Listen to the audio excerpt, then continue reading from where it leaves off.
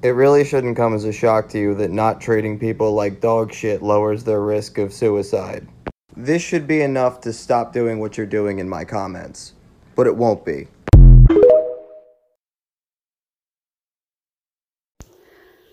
So the thing about toxic groups, I won't use the C word because we're on TikTok, but if we're talking about a group that's not a good vibe, they will typically love bomb you when you join, and that's why it feels so good to join.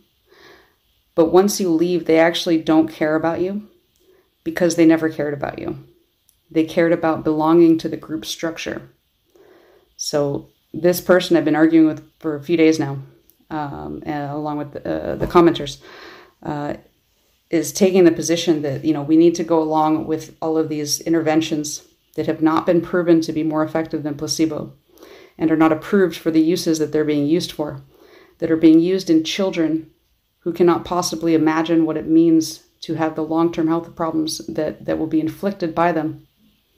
Even in the best case scenario where they end up trans, they can't possibly know what they're signing up for because they're children. This person wants me to believe that they put such a high priority on preventing suicides, and we all need to defer to his judgment about how to prevent suicides. But you can see that when it turns out that somebody was apparently, according to him, wrong about being trans for many, many years, and figured that out through many, many more years of therapy, that oh well, you're just cis. It doesn't matter what happened to you. It doesn't matter what problems you have now, because you're just cis. You're who are you? You're just some worthless piece of crap. It's they don't actually.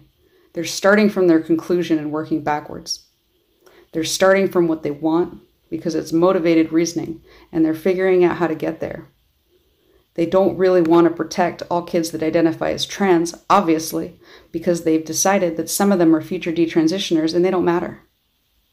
Well, that's not acceptable in medical interventions, to just decide that some of the kids are damned. So it's too bad for them. And if you ever come in here again with a goddamn opinion, I will shove it so far. All right, now I'm going to be looking into the study design a little bit more of these two papers. We're going to be reviewing it. I tried this once before already, and I had to stop because I got mad.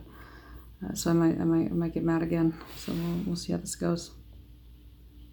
So the paper is called Gender Affirming Hormone Use in Transgender Individuals: Impact on Behavioral Health and Cognition. Lead author is Hilary B. Wynn. The purpose of the review is to elucidate the mental health and cognitive outcomes of gender-affirming hormone therapy. The summary of this paper is that prescribing gender-affirming hormone therapy can help with gender dysphoria-related mental distress. But as I've been talking and hammering home lately, the placebo effect means any treatment can help. Literally any treatment can help these subjective symptoms. So the question is, does this intervention help beyond the placebo effect? Let's find out. Let's find out if they've done the kind of design that you would need to answer that question.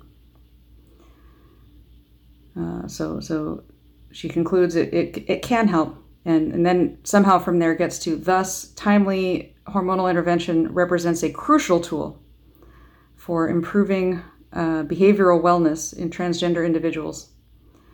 That's a leap. I'm interested to see what the support is for that. Though effects on cognitive processes, cognition referring to thinking and the brain, things like attention, memory, judgment, fundamental for daily living, are unknown. I'm quoting. I'll read that again. Effects on cognitive processes fundamental for daily living are unknown, but it's a crucial tool in improving their behavior. Do you not see the contradiction, ma'am? Behavior is one of those daily living situations.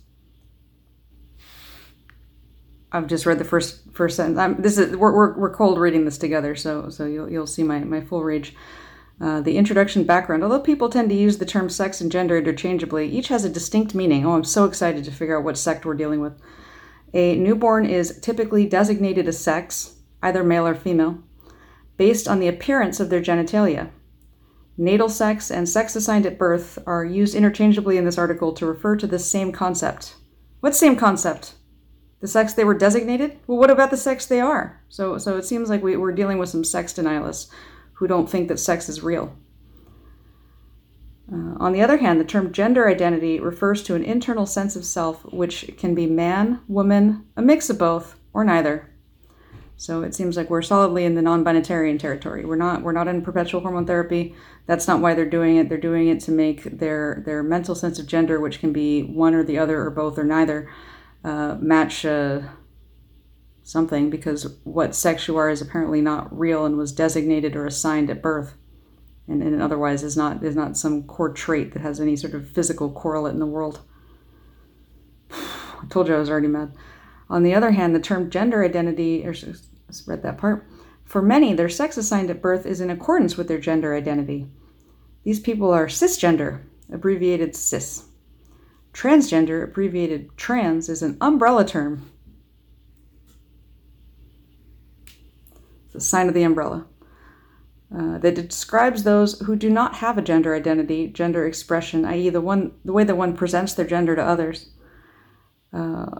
and or behavior, i.e. how the person expresses their gender identity through their actions, which is apparently a different thing than how you express your gender. So your gender behavior is different from your gender expression. That's a new one for me.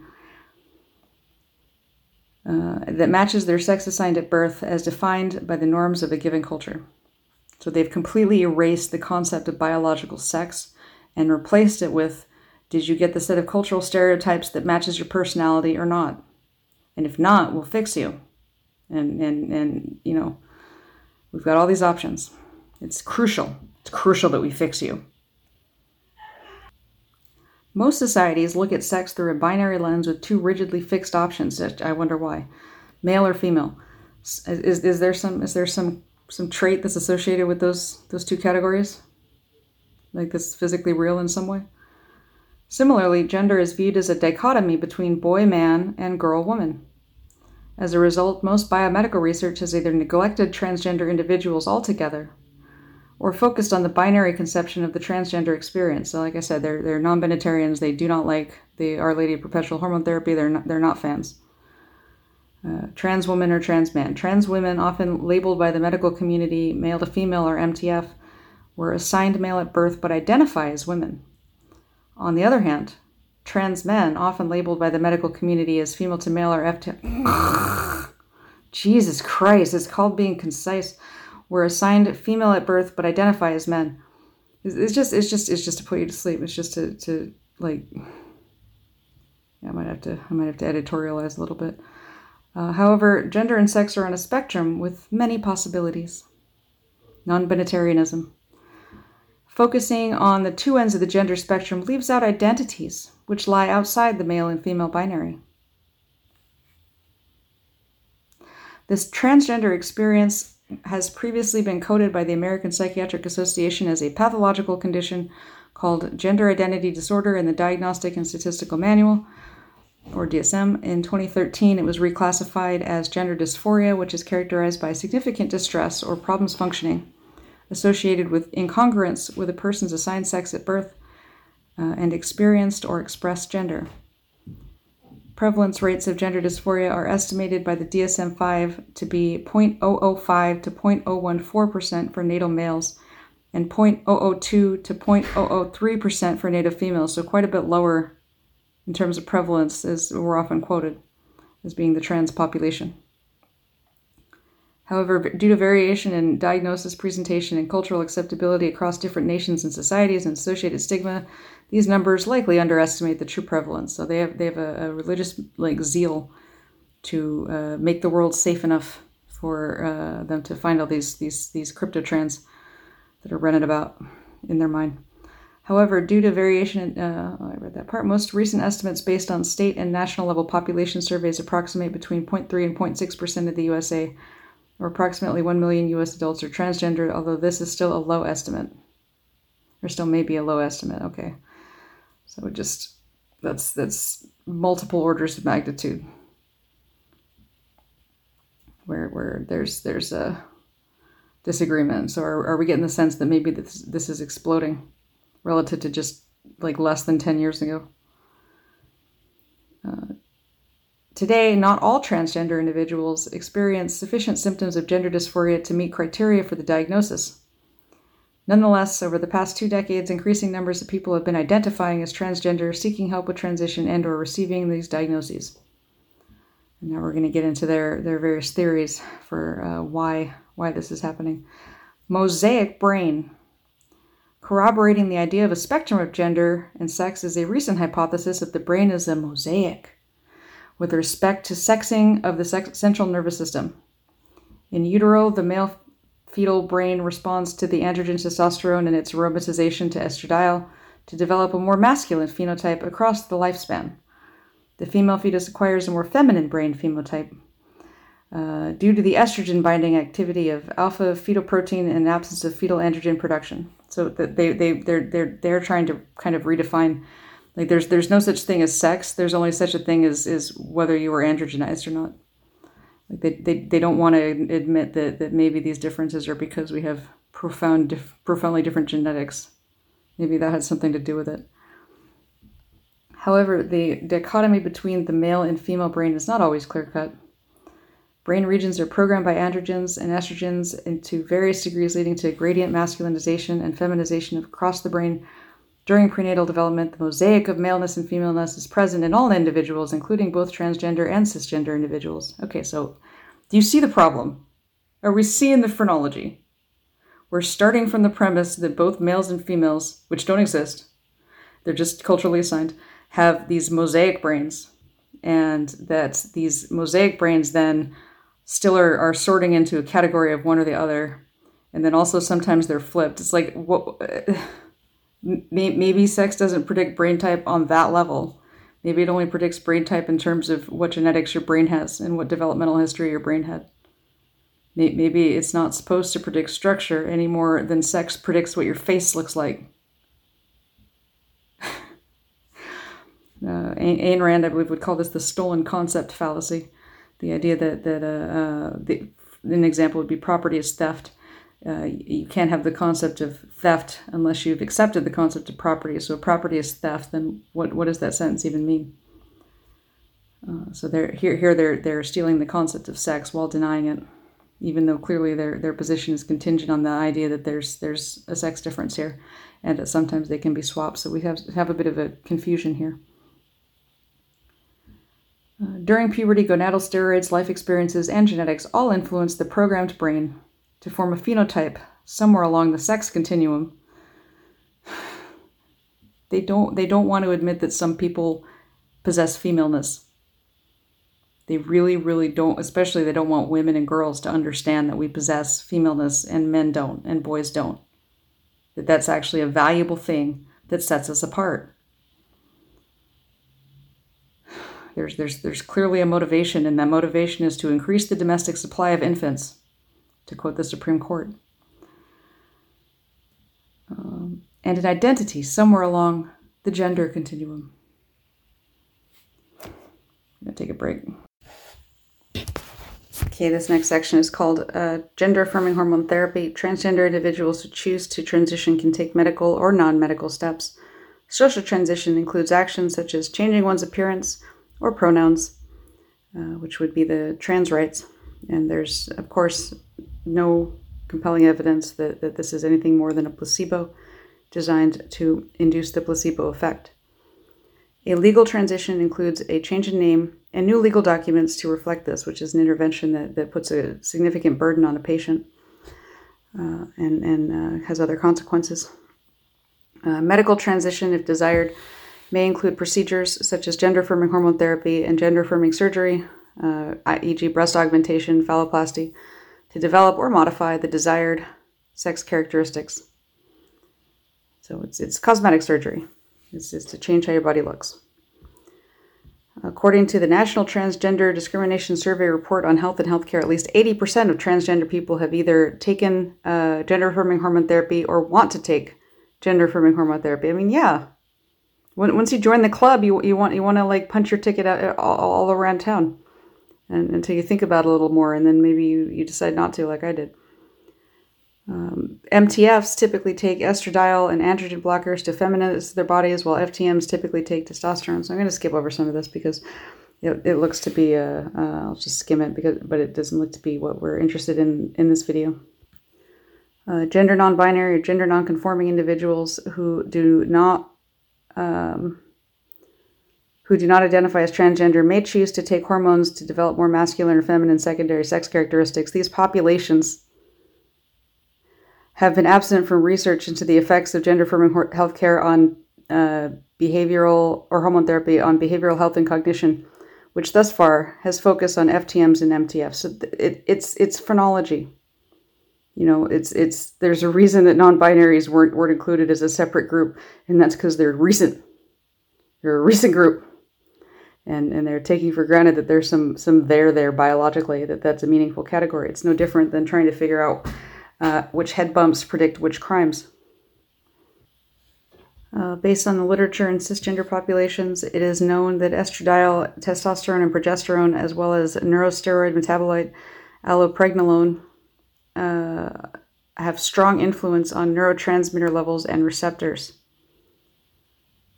So could it be that the cosmetic effect isn't causing some of these improvements, but it's actually because it's a psychoactive medication, and therefore other psychoactive medications might also help without causing the cosmetic changes and all the risks? As well as neuronal and glial architecture. Glial is or sometimes pronounced glial, is a type of nerve cell, and function in presumably cisgender individuals. I'm not sure what the presumably is there though, but as I mentioned in my literature review on my Substack, it is known that these hormones can predispose a person to have an increased risk of various types of brain cancer. And there's a reason. It's because these drugs act on the brain, and the way that they act on the brain is by causing growth. It's not a hard puzzle to solve. There's like 3 pieces. Since changes in these gonadal and adrenal steroid levels can profoundly affect cognition and mood. So how is the testosterone helping? How is it really helping? Is it helping by making them look like a man?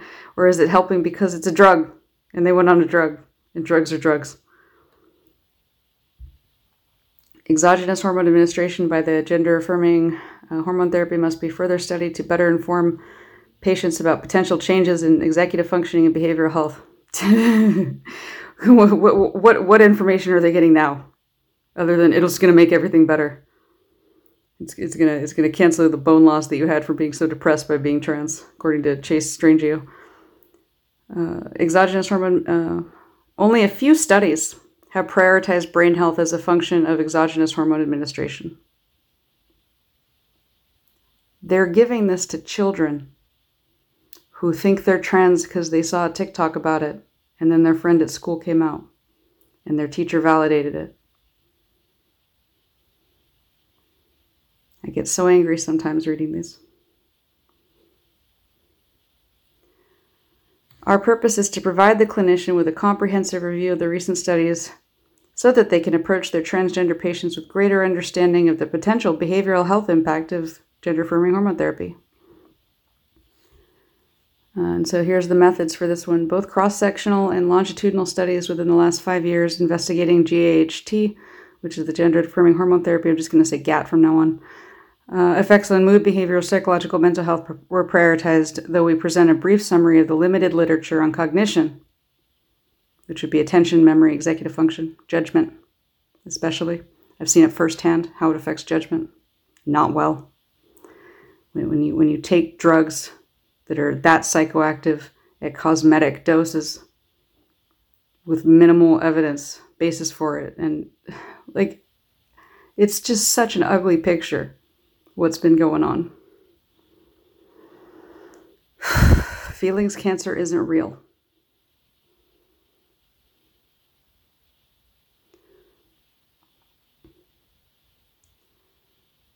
We searched for studies relevant to the topic and published in English using the terms transgender, gender dysphoria, gender identity, hormone, mood, behavior, and cognition. All studies were eligible regardless of sample size, but they required data from comparison groups, either from non-GAT users in cross-sectional studies or from the same individuals prior to GAT administration in longitudinal studies, which means that this is not going to be including any randomized studies, because randomized studies don't compare like to unlike. They compare like to like. Single case reports, review articles, commentary, and studies that did not contain original data were excluded. Well, thank heavens for small miracles. Adolescents and children taking only puberty blockers were not considered in this review. So this paper had minimal to do with what I'd originally commented on, it seems like. Interventions were restricted to either feminizing or masculinizing hormone therapy. Due to the large range of doses and types of GAT, all styles of hormone administration, dosing levels, dose frequency, and types were included. Results. Overall, GAT has been found to influence both mood and cognition in transgender adults. The most recent studies since 2013 are discussed below and organized by type of behavioral health parameters measured. 11 of these were longitudinal studies, while the rest were cross-sectional studies. We highlight these 11 longitudinal studies in Table 1, since by design they provide more reliable data about the GAT effects on behavioral health as a function of time. And of course, we don't really know how the GAT is affecting behavioral health because there's no control group of people that did not receive the GAT who were otherwise similar to the group that was in the treatment. So they're comparing trans people to non-trans people. It's effective GAT on depression. Depression and related mood states are extensively studied behavioral health parameters in transgender and gender dysphoric individuals undergoing GAT. To the best of our knowledge, all cross-sectional and longitudinal studies over the last 5 years assessing depression reported lower depressive symptoms in both MTF and FTM transgender individuals receiving GAT, most using self-report questionnaires. And then, okay, would antidepressants have helped? Would antidepressants have helped? They're doing this to children.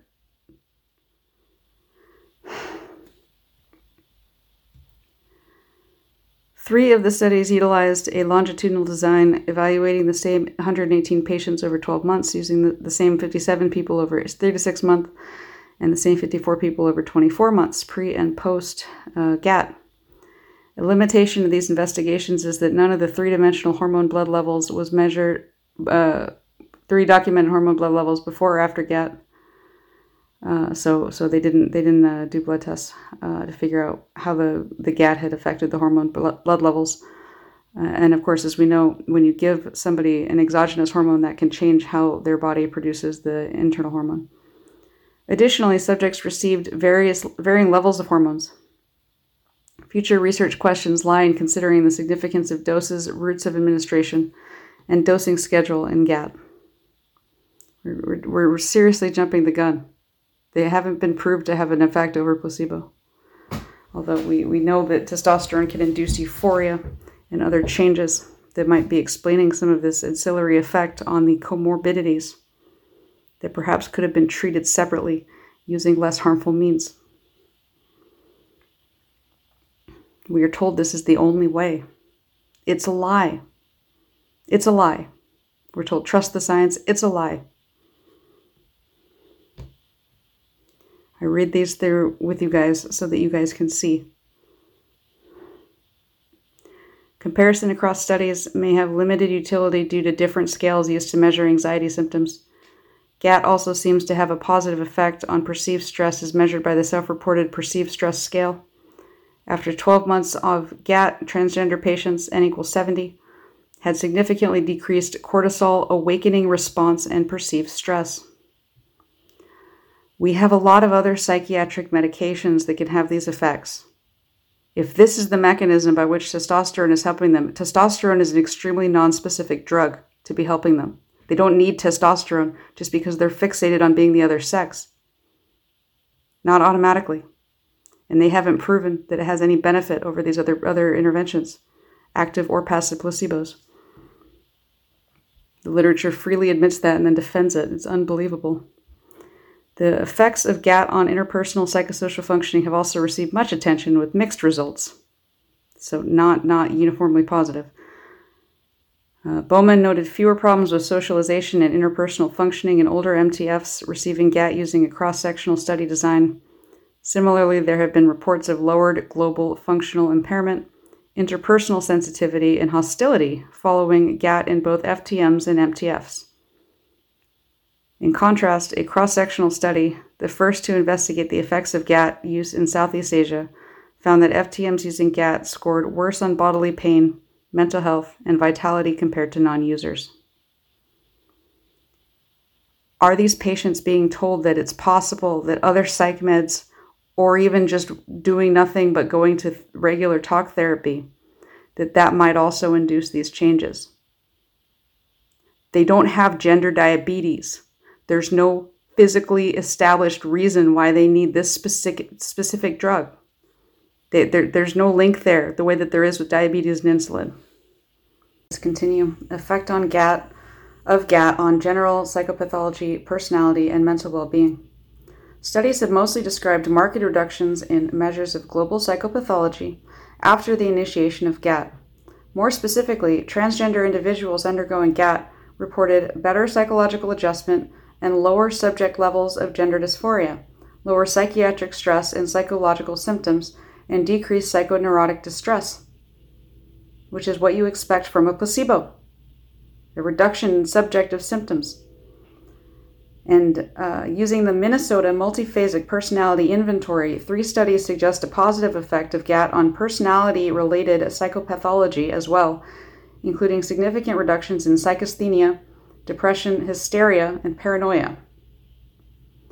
Longitudinal studies completed in Turkey and the Netherlands find that GAT generally has a positive impact on general psychological symptoms and functioning and general well-being. So there's no evidence that this is superior to the placebo effect, which means it's a very non-specific intervention that other placebos that are less harmful, less damaging, and less permanent might also have. However, the DeVries study et al. Used combined therapy of GAT and gender reassignment surgery to specific effects of GAT are difficult to interpret.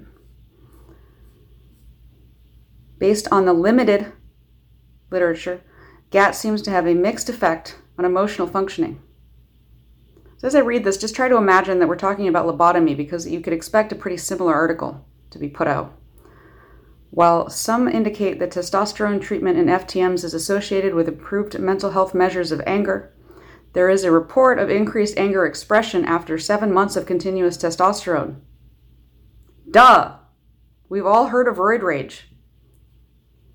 Interestingly, despite the increase in anger expression scores, this same study noted an improvement in inner ability to control angry feelings, possibly due to greater self-confidence and social functioning from affirmation in the male gender role. Yeah, or the changes to the brain that this same article talks about have caused changes in their judgment and their ability to self-evaluate. So they actually think they're doing better, but they're not. They're actually misinterpreting it. And you'll see that there's some psychosocial signs that perhaps their report of their ability to control their anger and their actual ability to control their anger are different. Deep breaths. Nevertheless, another study found that testosterone therapy was neither associated with an increase in aggression in FTMs nor a decrease in aggressive behaviors in MTFs on anti-androgen and estrogen therapy. That's a very confused sentence. Even with fairly large sample sizes, these conflicting results may be due to the self-reported nature of the survey administered in all 3 studies. Yeah, you think? You think? Furthermore, the study by Davis and Koltenmeyer operated on a cross-sectional design using between-subject comparisons, which makes it difficult to extricate significant changes from interpersonal variance and differences in GAT plans. The increase in anger expression was noted after a relatively short term of testosterone administration of 7 months. But no change related to GAT was observed over 3 years. Rather, Dufresne noted that psychological and/or social factors such as anxiety levels and lower support from friends appeared to contribute to self-reported aggression instead.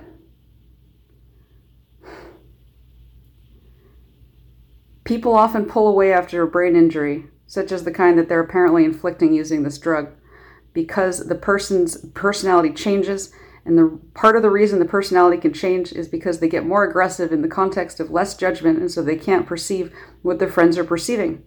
They don't get it. They think they're actually fine, but they're not. It's the nature of the game with brain injury. They're sex lobotomists. Nonetheless, the existence of very few studies on this subject warrants further investigation. So we've got a cart and we've got a horse, and I don't know that they're in the right order that they need to be in to be doing this to teenage girls who are minors.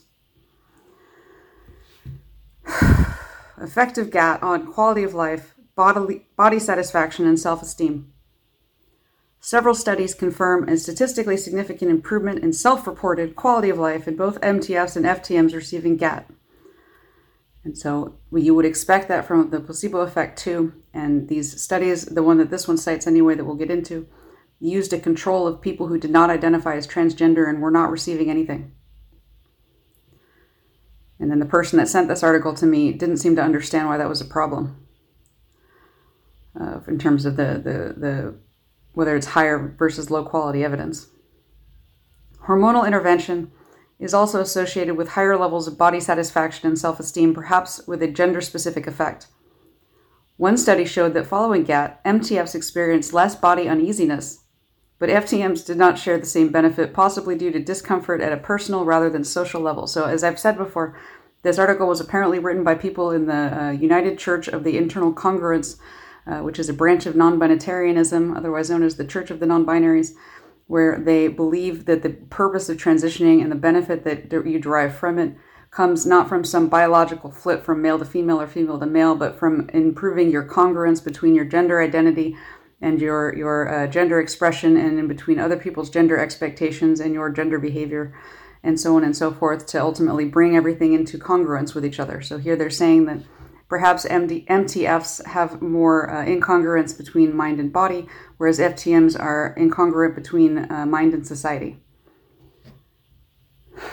The rest of the studies strongly establish that GAT reduces body discomfort and increases body gender congruence and body image satisfaction, most likely due to a reduction of the discrepancy or incongruence in characteristics between natal sex and gender identity. And remember, natal sex was defined as something that's defined by the doctors and not by anything biological.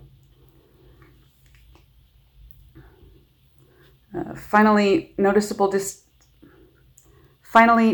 decreases in eating disorder, psychopathology, and symptoms were documented by Testa et al. And Jones et al., although Turan et al. Did not find a correlation between GAT and eating disorders or behaviors.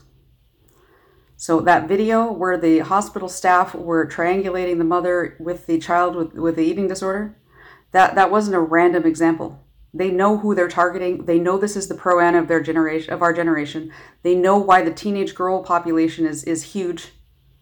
Like, they're massively overrepresented, especially the more recently you look. They know. They get it. They know who their target market is. Finally, noticeable since all three of these studies, only one of which was longitudinal, were conducted in different countries, USA, Canada, UK, Turkey, using different questionnaires, cross-cultural comparison among these data should be approached cautiously. Effect of GAT on cognitive tasks and brain structure. So are we getting ready to hear more about how this is sex lobotomy? Among the research that expressly examined the central nervous system and cognitive effects of GAT, most studies focused on tasks of spatial rotation and verbal fluency, namely those which have established sex differences, to determine whether transgender individuals are more similar to cisgender individuals with the same natal sex or to cisgender individuals with the same gender identity. We're just taking for granted that the natal sex is corresponding to something real, I guess. It's called the stolen concept fallacy. Using both cross-sectional and longitudinal design, these studies generally show that GAT is correlated with changes in the direction of gender identity rather than natal sex with respect to global and regional brain volumes. There's two ways to change your brain volume. One is to increase in size, one is to decrease in size. If a structure in the brain decreases in size, it generally doesn't function as well, unless it's not supposed to be there like a tumor. If a structure in the brain increases in size, it's increasing in size in the context of an organ that's inside of a skull. There's only so much room in the skull, and if there's too much stuff in the skull, the brainstem herniates and the person dies. And if there's gentle pressure but not enough to herniate the brain, what happens is the things being pressed upon slowly die to pressure necrosis as the other things get larger. I've joked in the past about why won't lobotomy work? Because, if we know what their brain's supposed to look like, we can just change it. We can just go in and shave it down. Why won't that work? I've joked about that. To see it written out as like the actual, yeah, that's what's happening is... I'm not surprised. Obviously, I'm not surprised. That's the point of taking the drugs. It's like, I know this is happening, but the fact that they're saying that and they're not seeing a problem. Also, I thought the brain was already like what they were. It doesn't make any... Why would there be differences in brain patterns if it's all about designation?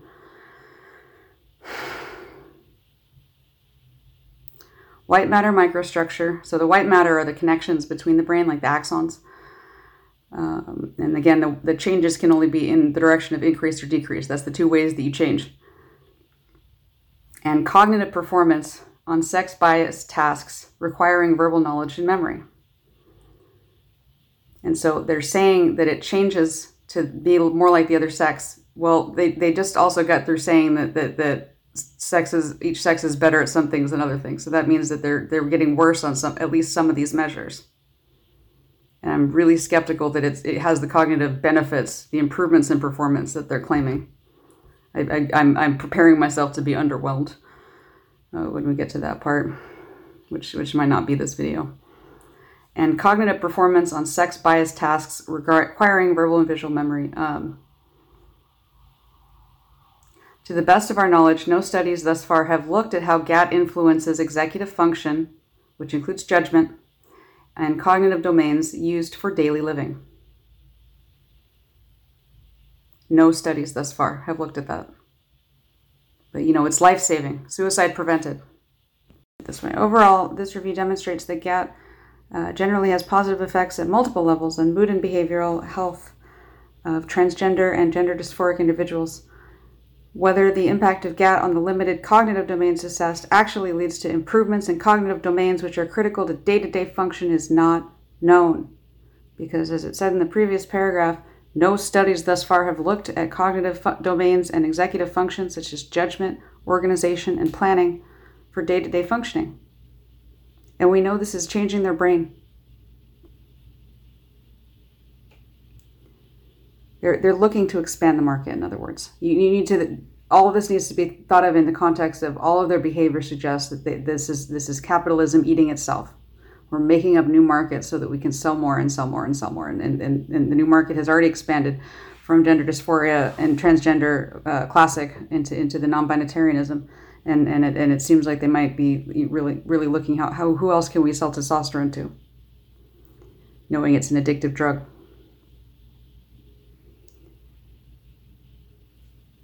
GAT generally enhances transgender individuals' similarity to their identified gender with respect to brain structure and sex-biased cognitive performance. So I guess sex is real again. However, we believe that this information is not practical or relevant to most transgender individuals and their healthcare providers regarding day-to-day quality of life. How could it not? How could the information that your brain structure is changing not be relevant? They're advising doctors by saying that it is okay to not mention it. It is critical that upcoming research interests consider the brain domains important for goal-directed behavior and pay less attention to sex-specific cognitive processes. They're going to expand the market. More and more people are going to benefit. They're going to find a new broader category. It seems like they're ramping up to marketing it as an autism treatment, personally. That's my guess for where it's going to go, based on Aaron and the Morn's comment. Research over the past decades has also established that following GAT, transgender individuals report decreased anxiety, perceived stress, and social distress, and report better mental health-related quality of life, self-esteem, and mood. But of course, this hasn't been placebo-controlled in a randomized fashion. This is exactly the response you would expect from a placebo. However, some inconsistencies around GAT effects on anger and aggression still need to be addressed. Again, we've all heard of roid rage. We used to understand that was a thing. The roid and roid rage is in fact short for steroid, and these are steroid drugs.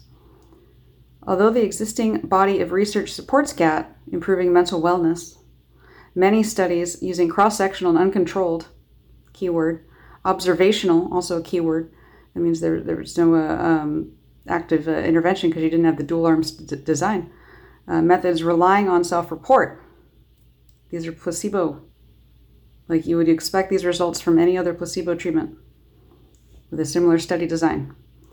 Future research should focus on applying more robust study designs with large sample sizes, such as controlled prospective cohort studies using clinician-administered ratings, what could go wrong, and longitudinal designs with appropriately matched control groups. So they're not randomizing them. Your matched control groups are different. So that's why we're having, as I'll discuss, the one where they did a control group of matched people that did not identify as transgender and were not receiving any sort of sham treatment, who had not been randomized with the group that said self-selected into the study group, the treatment group, and in some cases had obtained and self-administered the treatment before the first baseline was taken. Additionally, studies that include more ethnically and socioeconomically diverse participants would better represent trans people. It is well established that the improved mental health outcomes seen after GAT can be largely attributed to greater congruence between identified gender and the person's secondary sexual characteristics, as well as external affirmation from healthcare providers, family and friends, and society. Did I call it or what? We argued the lines of research focusing on differences between trans populations and general population controls without a specific intervention do not answer critical questions about how to improve the unique health needs of transgender people and can further stigmatize this community by deeming them as abnormal. It sounds like reality deemed them as abnormal because norm refers to most common. So yeah, they're abnormal. In particular, that's why we're treating them, right? Do we treat normal? Is that a new thing we do? That's not what medicine's there for. In particular, more data are necessary to inform transgender patients about the long-term safety of GAT with respect to brain health, mood, and cognitive function necessary for daily living, especially as it has becoming more common and accepted for transgender people to use GAT to medically transition. Did we skip a step? Did we go out of order, medicine? Did we mess up? Are people getting chemically lobotomized with these drugs? As you're telling people, it's not relevant.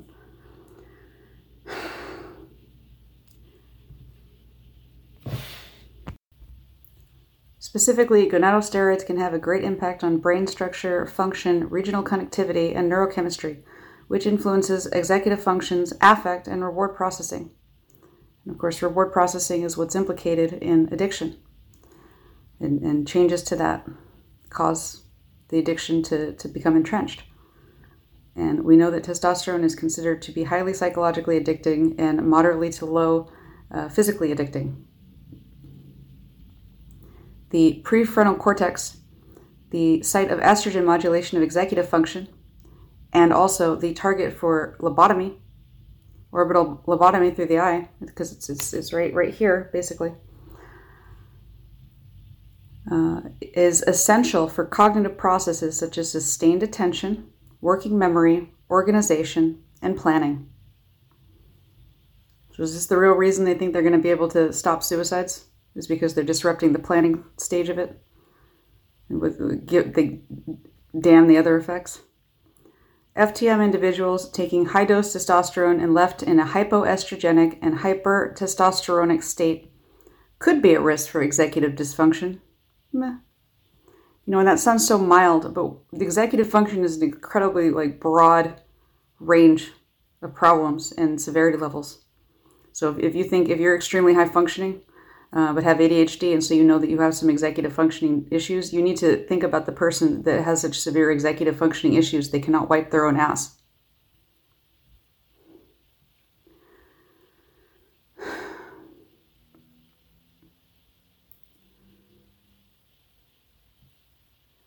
as exhibited in cisgender females experiencing premature loss of estradiol or polycystic ovarian syndrome, respectively. Yeah, or worse. The field needs more high-quality longitudinal studies assessing multiple behavioral and cognitive domains with and without neuroimaging over a number of years, as most individuals who initiate GAT are considering lifetime use. Cha-ching! Finally, future research in this population should consider expanding it to be more inclusive of genders beyond the binary. So we got to get that last little plug of non-binitarianism in to this pamphlet. And address related health disparities across the gender spectrum. Yeah, I rest my case. There's an alleged compliance with ethical standards for this paper. So I'm just going to wrap this up and get into some of the sources cited in here because it's a gold mine based on the one I already looked at, which is the only one that claims to be a controlled study. If you support what I'm doing, links are below. There's various ways to support me, some new, some old. Shirts are also back. We have gender atheist shirts again at excellentic.myshopify.com. Get yours today, or don't. It's up to you.